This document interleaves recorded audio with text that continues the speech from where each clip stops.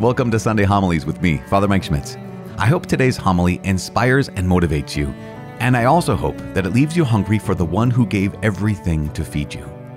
If you want to get this and other Sunday Mass resources sent straight to your inbox, sign up at ascensionpress.com/Sunday or by texting Sunday to 33777. You can also follow or subscribe in your podcast app for weekly notifications. God bless. The Lord be with you. A reading from the Holy Gospel according to John. Chapter 10, verses 1 through 10. Jesus said, Amen, amen, I say to you, whoever does not enter a sheepfold through the gate, but climbs over elsewhere is a thief and a robber. But whoever enters through the gate is the shepherd of the sheep. The gatekeeper opens it for him, and the sheep hear his voice, as the shepherd calls his own sheep by name and leads them out. When he has driven out all his own, he walks ahead of them, and the sheep follow him because they recognize his voice. But they will not follow a stranger. They will run away from him because they do not recognize the voice of strangers. Although Jesus used this figure of speech, the Pharisees did not realize what he was trying to tell them. So Jesus said again, Amen, amen, I say to you, I am the gate for the sheep. All who came before me are thieves and robbers, but the sheep did not listen to them. I am the gate. Whoever enters through me will be saved and will come in and go out and find pasture. A thief only comes to steal and slaughter and destroy. I came so that they may have life and have it more abundantly. The Gospel of the Lord. Praise to you, Lord Jesus Christ. I'd like you to have a seat.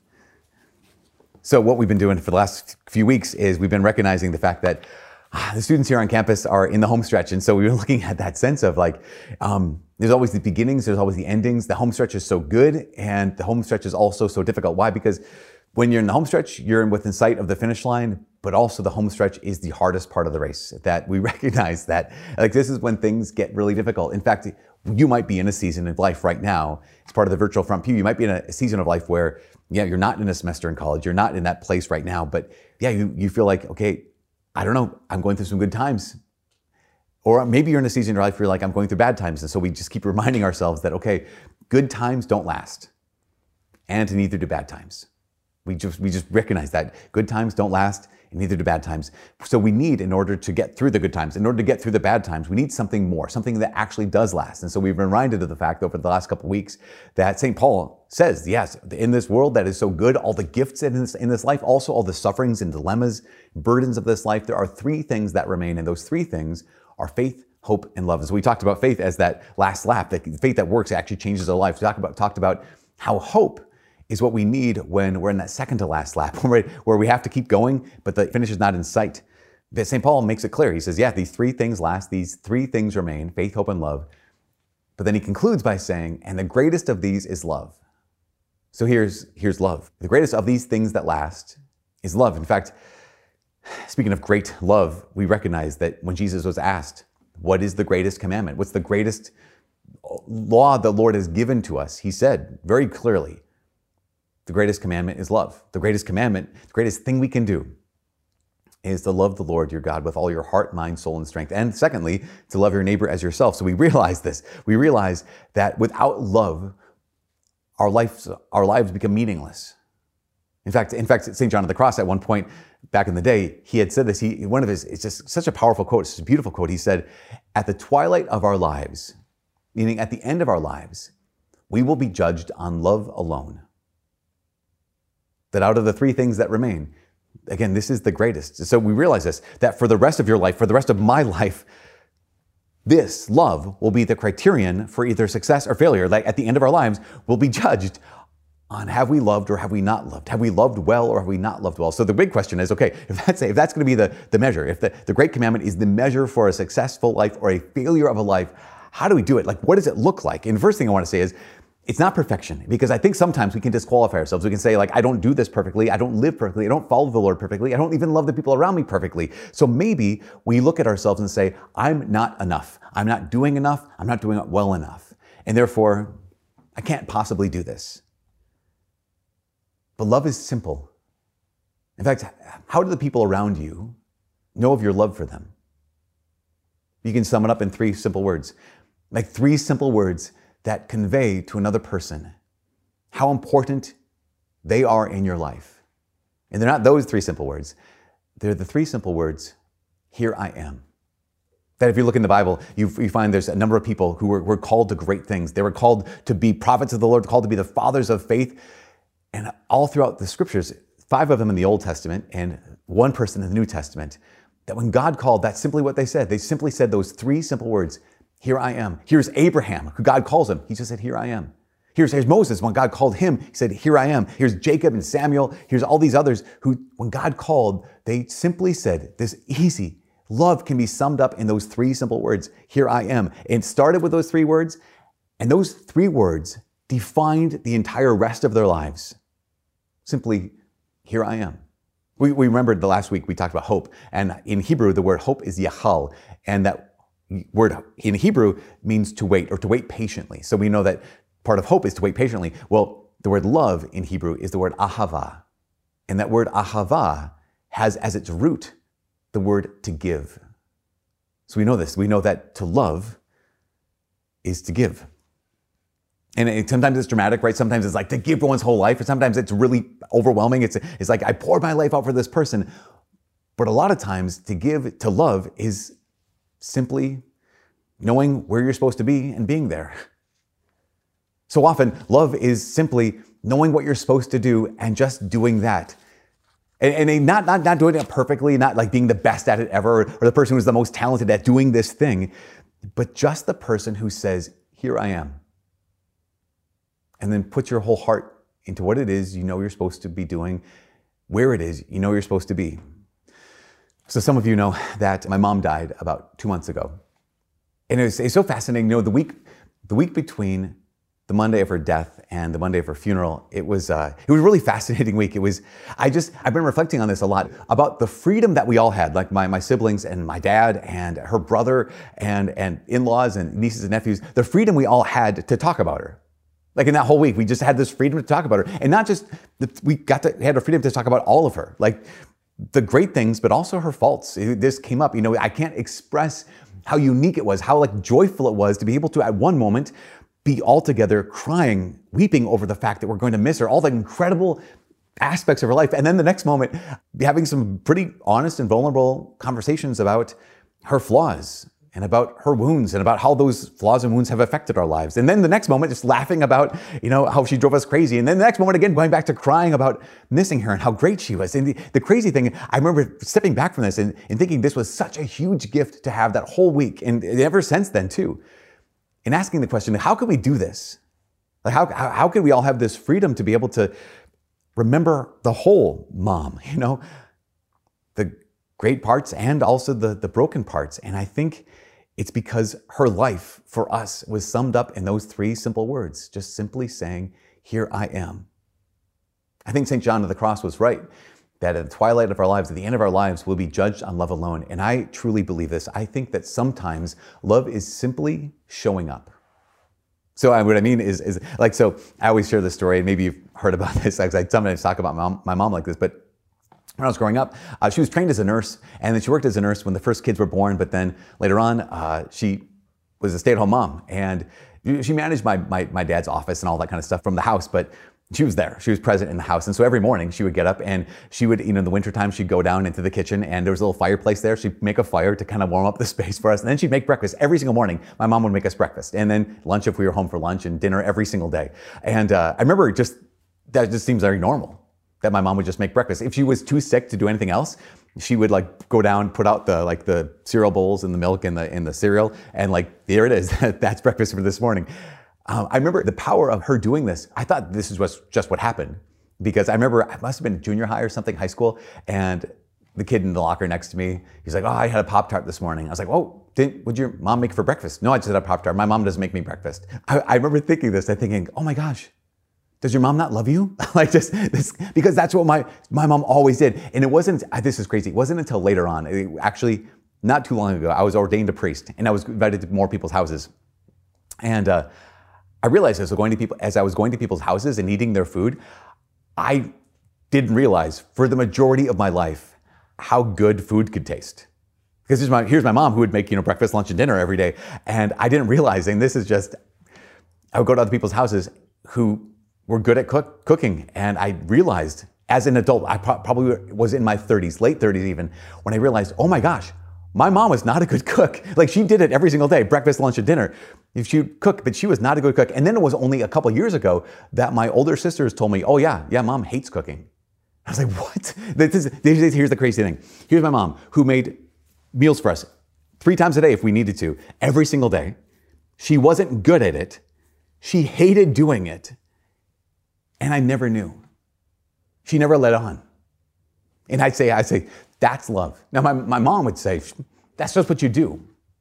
And no offense to my mom, after the cooking cracks, but no offense to my mom, but I don't think she's right. I don't think that is just what you do. I think that's just what you do when you love. Because we all know how to show up to the place we know we're supposed to be, and we don't want to be there and ruin everyone else's time. Like we all know what it is to I know what I'm supposed to do. I'm going to do it, but I'm not going to put my heart into it. Like I'm going to let you know that I do not want to be here. I do not want to be doing this thing. We all know what that is, to say I'm just doing my duty. Here I am. Saint Jose Maria Escrivá, he's a saint, that's why saint is in front of his name. He once said, when it comes to this, he said, put your feelings aside. Duty comes first. But, he said, when fulfilling your duty, put your heart into it. It helps. Because we realize this. I can show up resentfully. I can show up and say, here I am. But if I put my whole heart into it, if you put your whole heart into it, it transforms duty into something else. When you put your heart into it, when you say, here I am, it transforms duty into love. And at the end of our lives, we will be judged on love alone. And sometimes love is simply showing up. We've all heard the phrase that when it's time to do something, like, hey, there's no time like the present. Just let's do it now. No time like the present. And I believe that. I agree with that. But I also heard someone change that phrase a little bit, and it impacted my heart in a unique way. They also said, and there's no present like the time. There's no present like the time. It's so simple. It's not really easy because it all costs something, right? It has to. Not to just continue the theme of funerals, but a number of years ago, one of our missionaries, he had gone home for Christmas break, and he spent about 3 days, I think, with his mom and dad. And 4 days after he was home, his father died unexpectedly, out of nowhere. And they scheduled the funeral for kind of right after Christmas. And he just said, here's my dad's funeral. And I really wanted to go, but also I don't really get a chance to be with my family very much. And so here's Christmas, and my brother had come up from North Carolina, and so other brother came from New York. And so we're all here. And I remember standing in the kitchen saying, I know this is important. I know it's a really important thing to go out to Michigan to go to this funeral. It's really a big deal, but also it's really, I don't get the chance to see you guys. What do I do? And my brother-in-law, he said, you know what, here's a piece of advice that I've held close to my heart. And he looked at me and he said, the advice is, you never regret going to a funeral. There's always other places you could be. There's always other things you could do, but you never regret going to a funeral. And I was like, yeah, but it's the time away from you and the cost it takes to get over there. But you never regret going to a funeral. You never regret being where you're supposed to be. You never regret doing what you're supposed to do, especially in those moments. And I didn't realize that. So I went, and I remember a month after that, this particular missionary, he had shared with me, he said, I've been on campus for 1.5 years, I worked with you for 1.5 years, but it wasn't until you went to my dad's funeral that I felt like you were a spiritual father. In my mind, I was just acting on what my brother-in-law had said. This is a wise thing to do. It's the right thing. It's a good thing to do. I didn't realize the impact it makes on a person's heart until, I guess it was the night before my mom had died, Sunday night. So I wasn't sure if I was going to go home that night or the next day. During Mass, the 6 p.m. Mass we had at the cathedral, my older sister texted me and she said, hey, you should get home tonight. So I raced back here to the house and packed a bag and drove over to hospital in Brainerd, and I got to anoint my mom. I got to give her the apostolic pardon. And so there, my sisters were there, my dad was there, her brother was there, a niece and a nephew were there. We were praying. And then after 11 o'clock at night, I might have been 11:30 at night, on a Sunday night, 3 of the priests in my hometown, they just knocked on her hospital door and they walked in. I remember just thinking, oh my gosh, you guys, not only is it late, not only is it Sunday, not only all the things, but you don't even need to be here. Like, I've already anointed her. The fourth priest in town, he already anointed her earlier today. I wanted to do it too myself, but like, double anointing, triple, quadruple anointing. There is no reason for them, no quote unquote reason for them to be there. But when these three brothers walk through the door, brother priests, what that missionary had told me, I'm like, oh, I get it. Because sometimes I'm here I am. And it costs something. Because, right, with love, the root is ahava, to give. So we know this love almost always involves sacrifice, and it has to. Love almost always involves sacrifice. It has to, because if it doesn't, it's mere convenience, right? If it doesn't, it's, I have nothing better to do. If love doesn't involve sacrifice, then the ones you love end up getting your leftovers. The stuff I didn't want anyways.